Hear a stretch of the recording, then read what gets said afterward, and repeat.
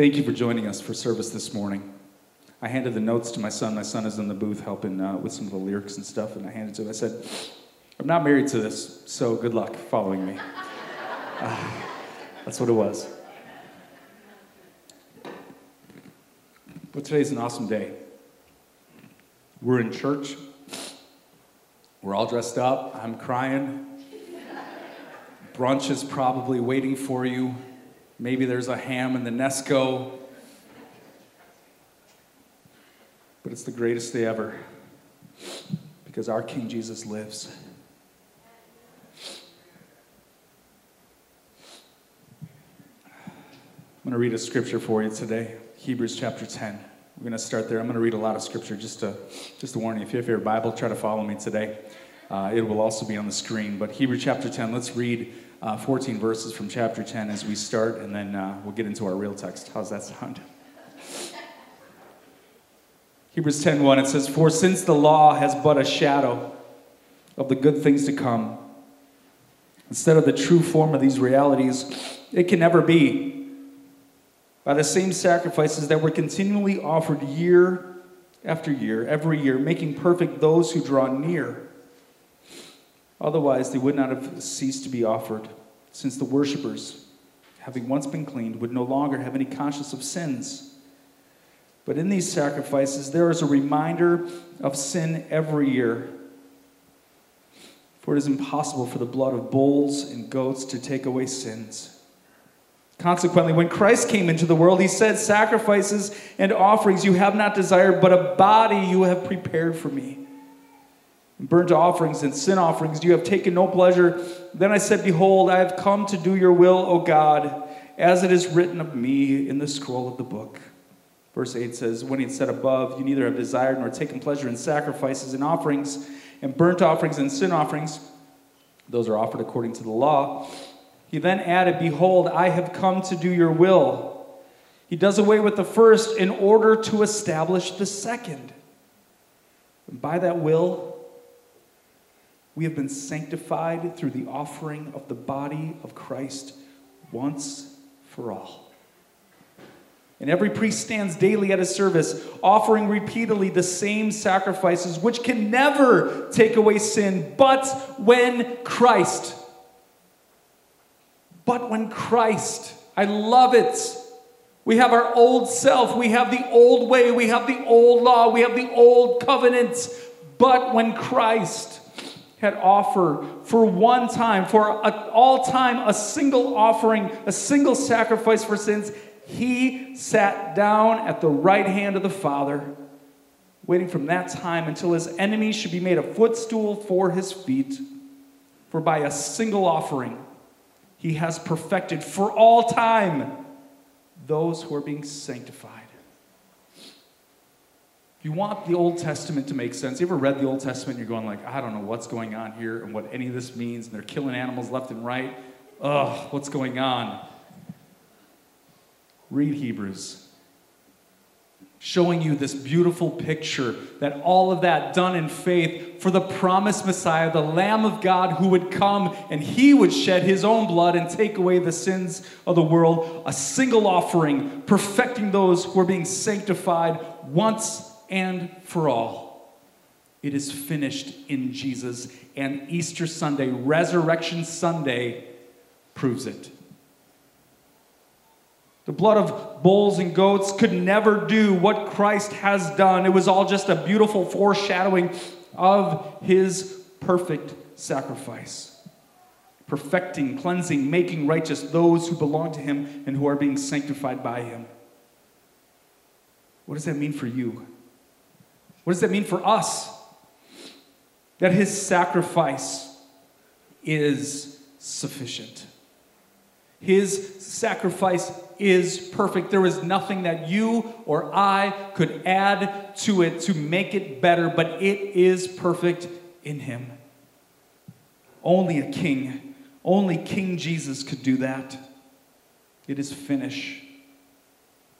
And his perfecting, atoning work is finished, and he is now seated on the throne, the right hand of the Father. All hail King Jesus.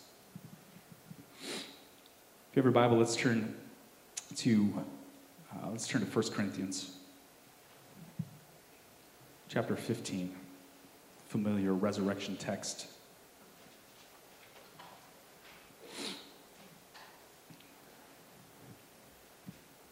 Verse 1 says, "Now I would remind you, brothers." You ever need somebody to remind you of some stuff? "Remind you, brothers, of the gospel which I preached to you, which you've received, which you stand, and by which you are being saved, if you hold fast to the word that I preached to you, unless you believed in vain." Verse 3, "For I delivered to you as of first importance, what I also received, that Christ died for our sins in accordance with the Scriptures, that he was buried, and that he was raised on the third day according to the Scriptures.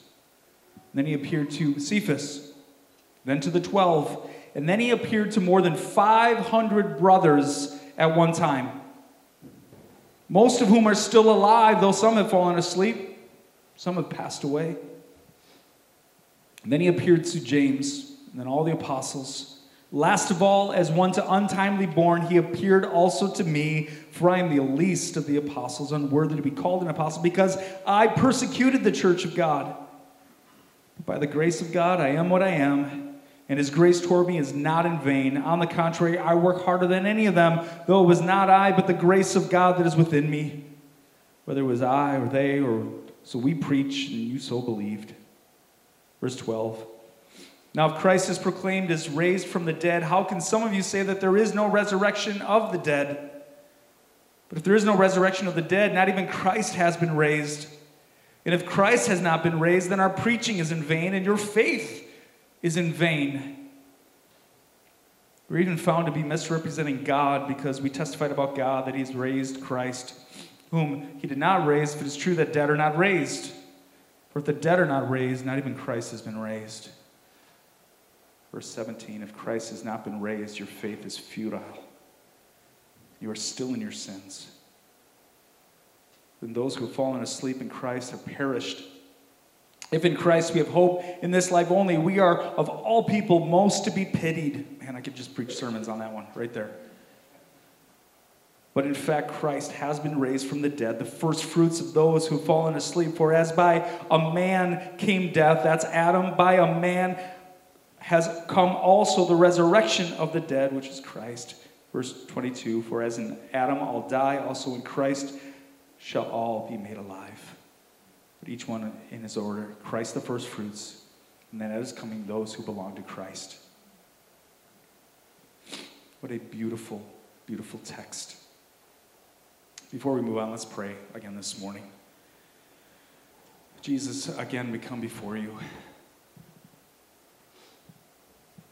God, we ask for your Holy Spirit to move in our hearts.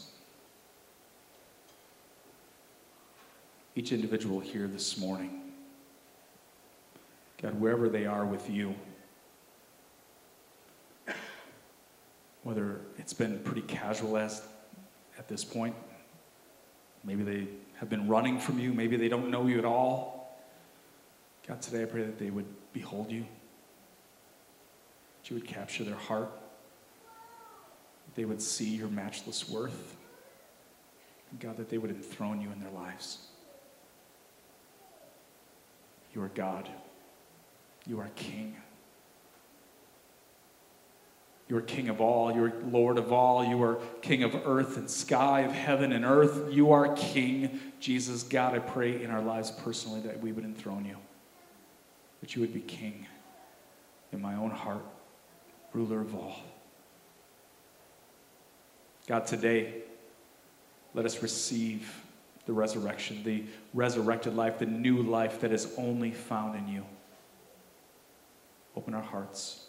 We ask this in Jesus' name. Amen.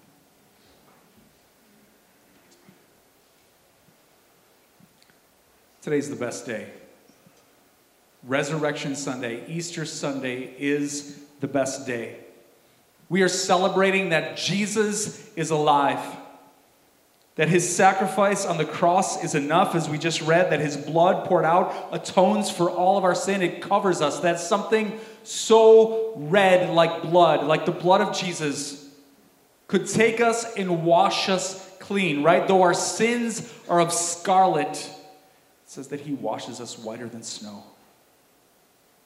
We're celebrating the work of Christ. To top it off, as he goes into the ground, he rises from the grave and conquers death and renders sin powerless. Our King Jesus has conquered the grave. All of this makes today a pretty great day. There's one more thing that makes it a pretty awesome day: the resurrection of Jesus Christ. And it comes from the text that we just read in verse 17. It says, if Christ has not been raised, your faith is futile and you're still in your sins. But in fact, Christ has been raised.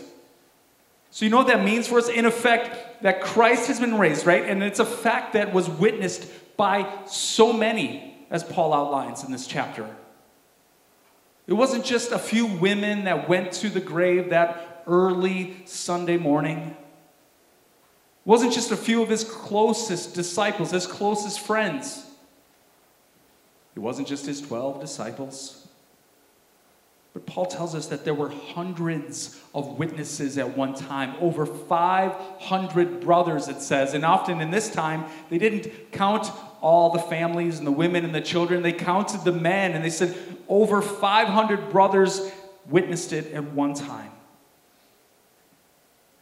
These witnesses could testify, or heck, they could refute it, right? Fact checkers. We're pretty familiar with fact checkers these days, right?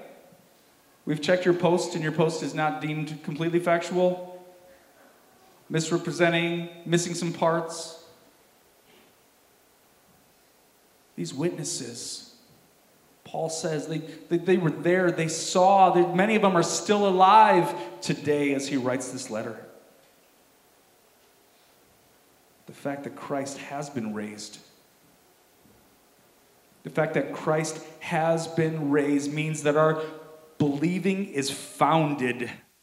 That our faith is not futile or in vain. That it's not worthless. But it's completely validated, as if God took a big rubber stamp and validated it all. That this wonderful book that you hold in your hands, that every word of it is true because Jesus is risen. Every word of it you can trust. Every word of it you can believe, because God is who he says he is, and God did what he said he did. He has conquered the grave. Easter Sunday is the best day because it means that it's all true. Every word of it, every word breathed out by God in his holy scriptures is true. It can be trusted without hesitation, without worry, because King Jesus is risen. And he's reigning on his throne. Ever notice that much of Jesus' ministry is talking about the kingdom of heaven? Right? King Jesus puts on flesh in the most humble fashion, comes down, right? Christmas, born in a manger. No room at the inn, be born in a barn. Not very fitting for a king. Comes in the most humble fashion. And then as he starts his ministry, he starts off by saying, repent, for the kingdom of God is at hand. And from that day forward, he kept giving his followers a glimpse of what the kingdom of heaven was like. The kingdom of heaven is like this. It's like treasure. It's like a mustard seed. It's like this great, valuable treasure. Even central to his prayer is he's teaching his disciples how to pray. In Matthew chapter 6, he says, when you pray, pray like this. And you guys all know it. Our Father who art in heaven, hallowed be thy name. Thy kingdom come. He's a king with a kingdom. As he concludes that prayer, right? For thine is the kingdom and the power and the glory forever. Jesus Christ, King Jesus, came to establish his kingdom. I don't know if you know much about kingdoms, empires, rulers. The kingdom of heaven is unlike any other kingdom we've ever seen or experienced through history.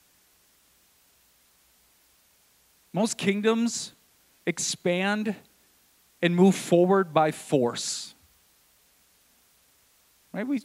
We've seen what's happening over, right, Ukraine, crossing borders, taking land by force.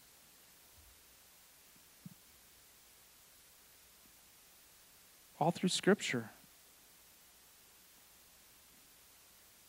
Even in Jesus' time, Rome, the Roman Empire, an empire like no other. Rome comes in and takes by force. The kingdom of heaven is upside down. It's different. Jesus taught all the time that it wasn't by force, that it's not by advancing, but it's in love and humility and service. The fact that God, that a king would come down and serve, the Son of Man came not to be served, but to serve and to give his life a ransom for many. God is the ultimate giver, and I hope you understand this. This has been burning in my heart for weeks now. Going back to our giving series, our stewardship series just a few weeks ago, and then even into the book of John. Like, I hope you see God as the ultimate giver, that he has given you all things. God is not a taker. He is not a taker. When you look through scriptures, if you think that he is a taker, you've got it all wrong. He has given himself so beautifully and wonderfully to his children. He establishes his kingdom by service and by giving, by washing dirty feet and healing the most objectionable, the most untouchable, the outcast lepers. He establishes his kingdom by seeking and saving the lost, revealing his great love and his great sacrifice. That's how he establishes his kingdom.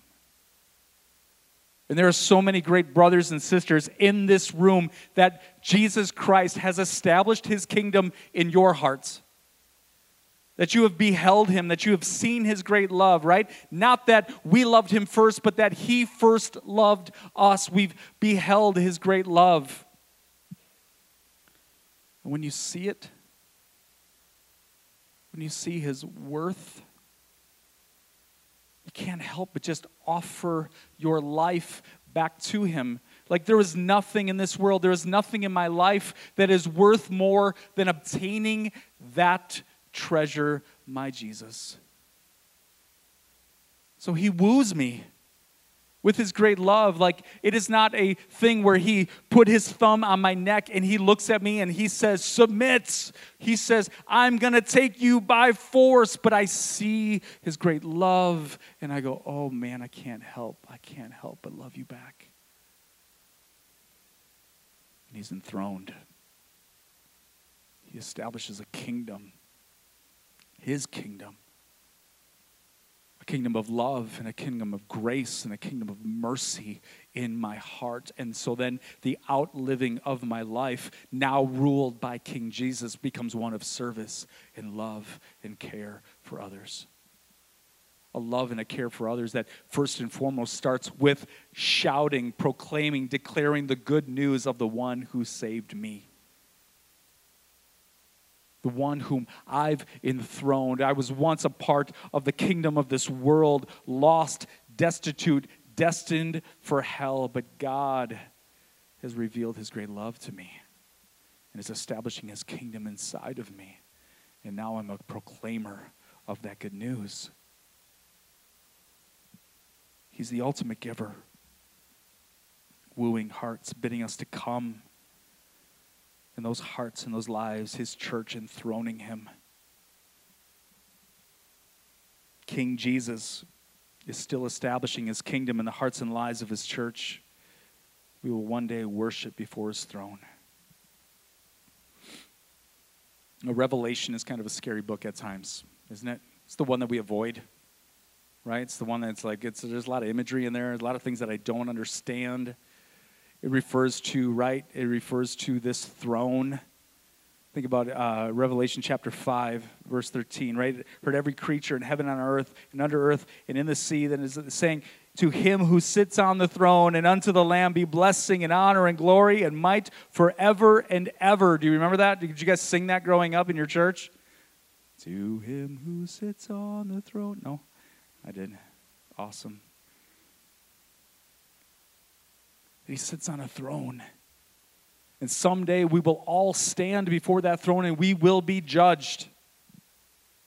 We will all stand before the throne room of God and we will be judged by our King. Those who've rejected him, those who have rejected that bidding, that soft bidding saying, I am King, I am Savior, I love you, I have come to undo the curse of sin over your life. Trust in me. Put your faith in me. Take my yoke upon you. Follow me.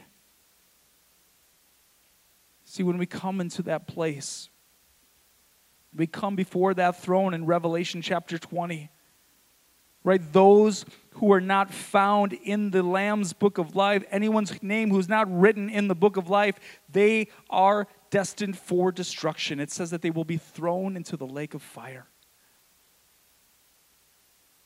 But those who trust in Jesus, the Lamb of God who takes away the sins of the world, those who trust in him, there is grace.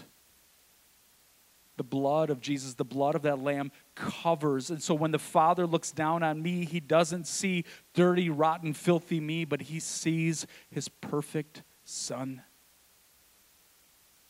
Think about Hebrews chapter 4. Again, Hebrews.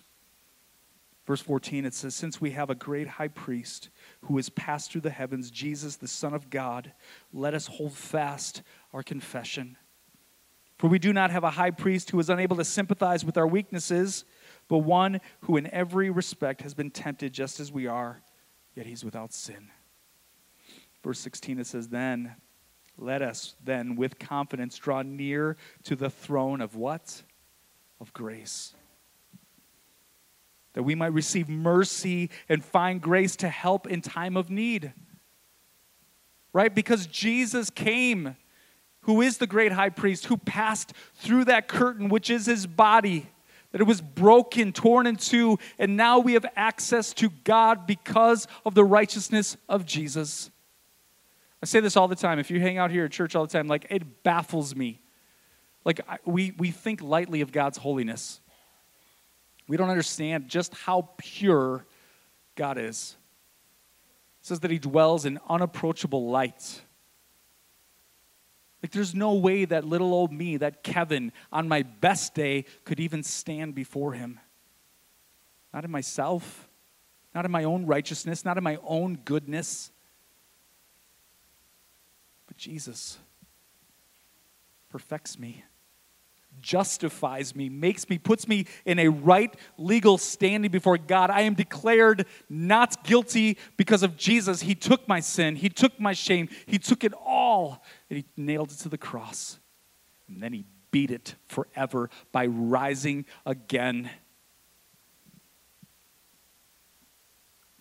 I can boldly come to that throne full of grace because of Jesus.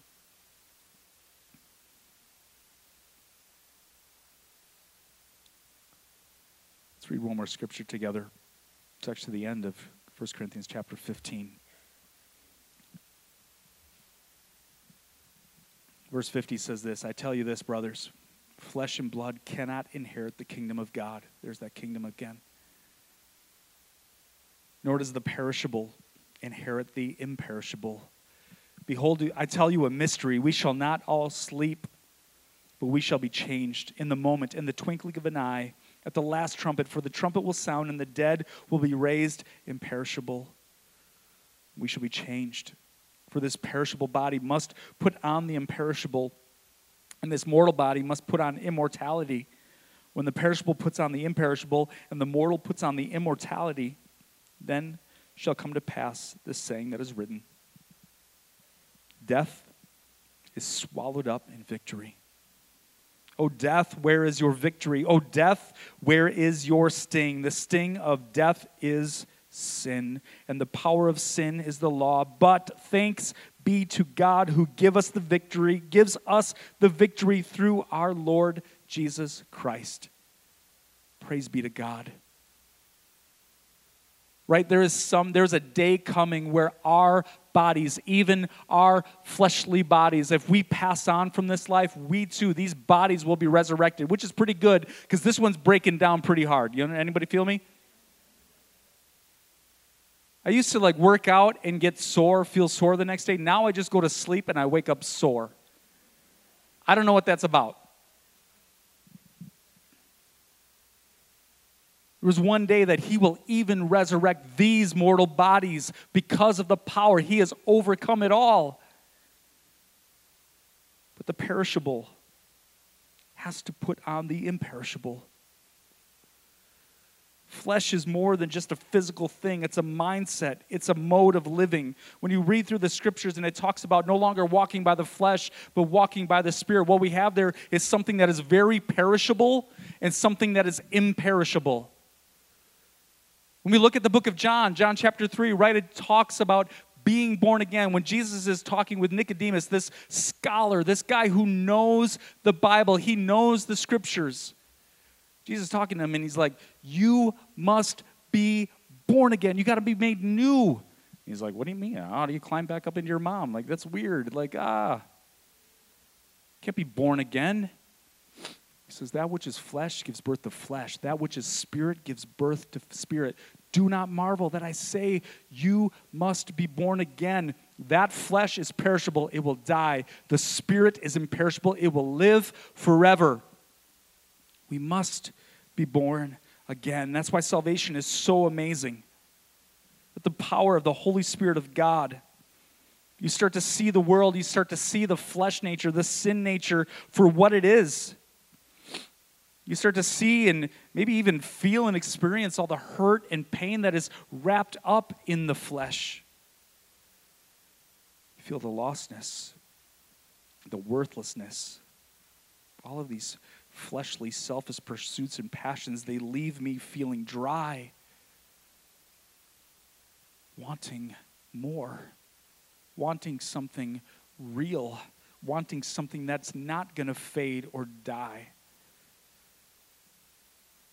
That's an ache in our souls put there by the Holy Spirit of God himself. And in his kindness, in his goodness, he starts to reveal the beauty and worth of Christ. That I definitely need a Savior and need to be made new. That everything that is fleshly about me, which is going to perish and pass away, needs to be made new, made clean, made right by the Spirit of God himself. I thank God for that ache. Man, there's sometimes where I get to counsel with people and sit down with people, and they're just at a broken point. And if you've been there, and if you're there right now, I have good news for you, okay? Where you're at that point where you're just I feel so lost. I feel so broken. I feel so dry inside. I have this ache and this longing for something more. I'm here to tell you today, it's King Jesus. You need to be made new by his Spirit. Not stuck in that flesh that's going to perish, but be made new by his Holy Spirit. And so we follow him. We sense the beckoning of his Spirit over our souls where King Jesus calls us to follow him, to take up our cross, to die to the old flesh, and to put on the new self, which is being renewed in him by faith. We are then born of the Spirit of God. We are then clothed in his righteousness. And that throne becomes a place that we can boldly come to, because it's full of grace and mercy. Because of him. Not because of me, because of him. So this morning is an awesome day. That we get to celebrate the victory in Christ Jesus. But thanks be to God, verse 57, thanks be to God who gives us the victory through our Lord Jesus Christ. King Jesus, victorious, and his resurrection proves it, validates it, makes all of it true. And so this morning, to quote our video from last week, I believe, that's my king. Do you know him? Do you know him? Like, have you enthroned him? Like, our God, Jesus Christ, is king over all the earth. Whether you like it or not, whether you acknowledge it or not, he's God, he's king. Now for you personally, have you enthroned him? He's not going to come in by force. He's not going to put his thumb on the back of your neck and say, submit. He's not going to commandeer, but he's going to beckon you with his love. He's going to show you who he is. He's going to wash your feet. He's going to make you new. He's going to take all the dirt and the filth, and he's going to cleanse you with his blood. Have you enthroned King Jesus? Have you made him Lord of your life? If you sense the Spirit beckoning you today, enthrone him. Submit, put your faith in the one who loved you enough to go to the cross and die, but who was also powerful enough to rise again and make it all true. Bow your head and close your eyes with me this morning.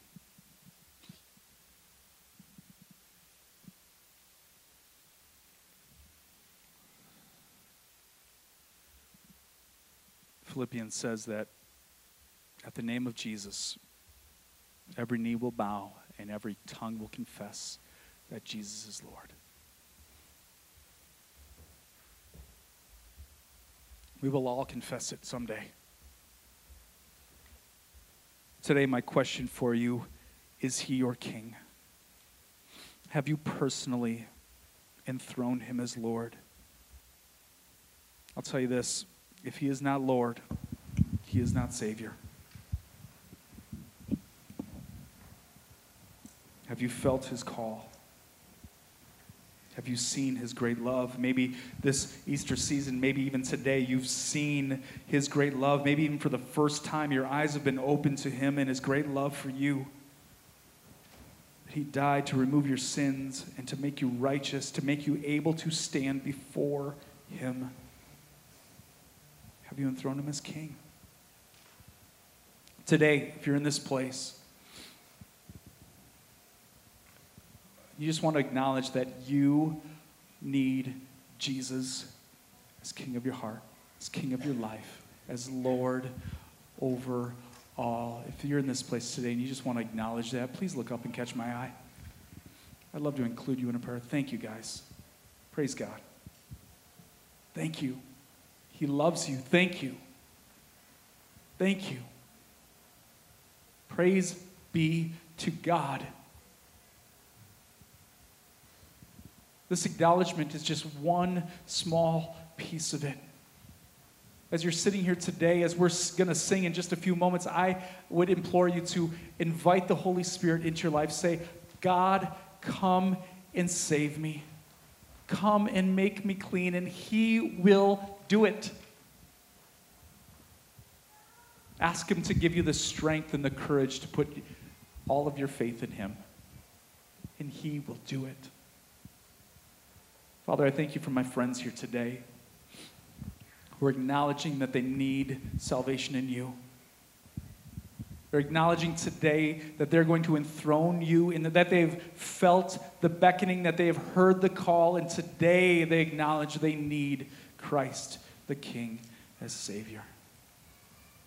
Meet them today, God. Be faithful with your Spirit. Change them, transform them. God, fill them with your Holy Spirit and make them new. God, I pray that they would have full assurance of salvation, that you would testify to their spirit. God, that you would live inside of them. That you give them the strength and the courage to repent and turn from their flesh and to follow wholeheartedly after you. We thank you for new life. We thank you that you're on the throne. We thank you that we have victory in you. And so, God, today, as your people, as your body, those who have been purchased by your blood, we declare, all hail King Jesus. I pray for every one of us in this room, every one of us who calls Mercy Hill Church their home, and even those that might be visiting with us today. God, for those of us in this room that claim Christ, God, I pray that this church, that our church, that your church would be a bold body that would declare Jesus, that would proclaim the good news of Christ, our sovereign King. We thank you. We praise you. We ask this in Jesus' name. Amen. Let's stand. Let's respond. Let's sing together. Please, church, worship your King.